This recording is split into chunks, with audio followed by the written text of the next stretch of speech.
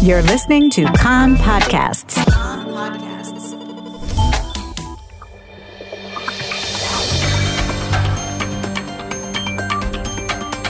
You are listening to the English language news of Kan, the Israeli Public Broadcasting Corporation.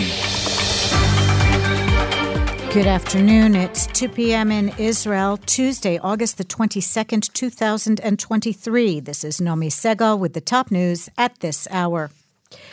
Israeli security forces have apprehended 2 Palestinians suspected of carrying out yesterday's terrorist shooting attack near Hebron, in which a 42-year-old mother of 3 was killed and a man in his 40s was seriously wounded when their vehicle came under fire from a passing car on the Route 60 road. The 2 terror suspects, who are related, were arrested in a joint operation of the IDF, Border Police, and the Shin Bet in Hebron. During questioning, they tied themselves to the attack. The M16 rifle apparently used in the attack was also seized.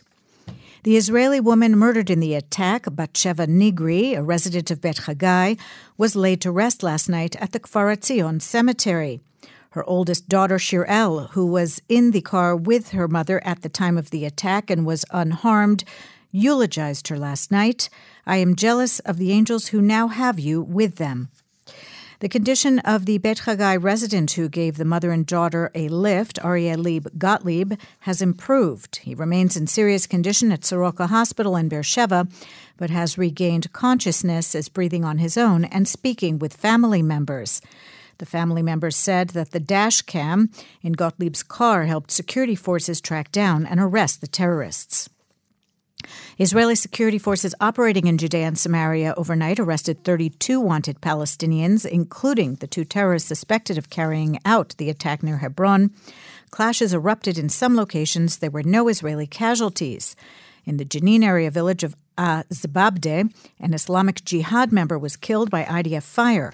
Explosive devices were thrown at IDF forces. There were no Israeli casualties, and the forces fired in the direction of those throwing the devices.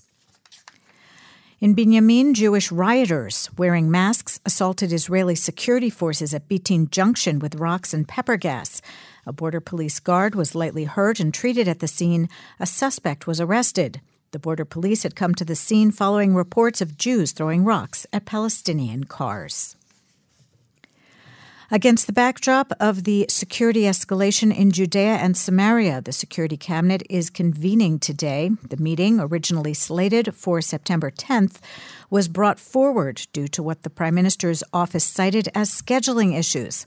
Yesterday, it was reported that the meeting would be held this coming Sunday, with sources close to the Prime Minister being quoted as stressing that this was not because of calls by the National Security Minister to immediately convene the body.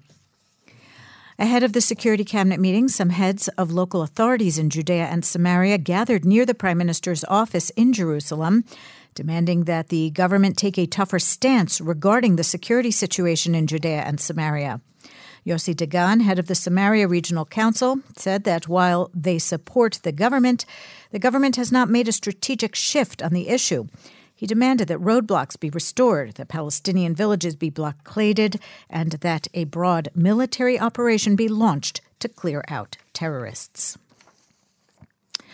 The IDF inquiry into the death of a member of the Egoz unit, David Yehuda Yitzchak, during the IDF withdrawal from Jenin during Operation House and Garden against terrorists, has determined that he was killed by friendly fire. Steps are being taken against some of the command in the company. Violence in Arab society. The Arab-Israeli Supreme Steering Committee and the Committee of Heads of Arab Local Authorities are convening an emergency meeting this afternoon as the number of murdered since the start of the year has reached 150. The meeting will be held in the city of Tira, where the city council's director general, Abed Arrahman Kashua, aged 59, was fatally shot last night. 2 other men who were with him, a council member and a known cleric, were lightly wounded. His brother, Kashua's brother, told Khan that his brother had fought back against criminal elements, and he accused criminal elements of being behind the shooting. The High Court of Justice has rejected the government's request to postpone next month's scheduled hearing on petitions challenging the coalition amendment scrapping the reasonability clause. The hearing will take place as scheduled on September 12th for the first time before a full bench of 15 justices. The court rejected requests subsequently submitted after the date was set for the hearing to be included in the deliberation as friends of the court.